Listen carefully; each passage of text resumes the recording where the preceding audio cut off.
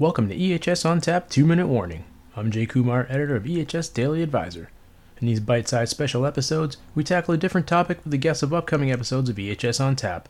Today I talked to Luke Jacobs, CEO and co-founder of NCAMP, about what you need to know about environmental compliance. And now here's your 2-minute warning. I'm with Luke Jacobs, CEO and co-founder of NCAMP. And Luke, I want to know, what's one thing people need to know about environmental compliance?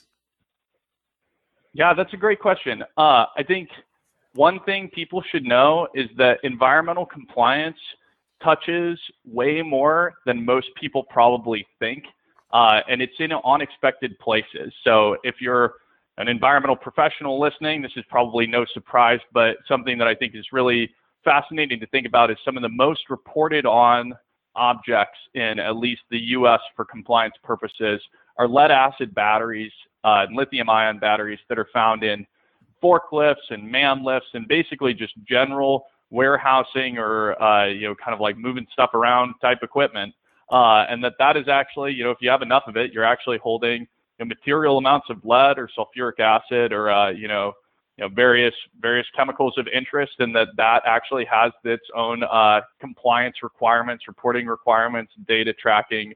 That's just one example, but I think it's really fascinating when you start thinking about the full scope of what environmental compliance really is and kind of is comprised of. It's something that a lot of people are thinking, that might be a barrel of hazardous waste that has environmental compliance, but it's a pretty broad and fascinating field when you start really drilling into materials, and they're all around us, and making sure that they're managed effectively and responsibly is important work, and falls into environmental compliance. So I think that's one interesting fact that I think a lot of people are surprised by, and it's kind of it's something to get people thinking about really the field, which I think long term is important, especially as it continues to mature and grow, and the next generation of professionals comes up as well.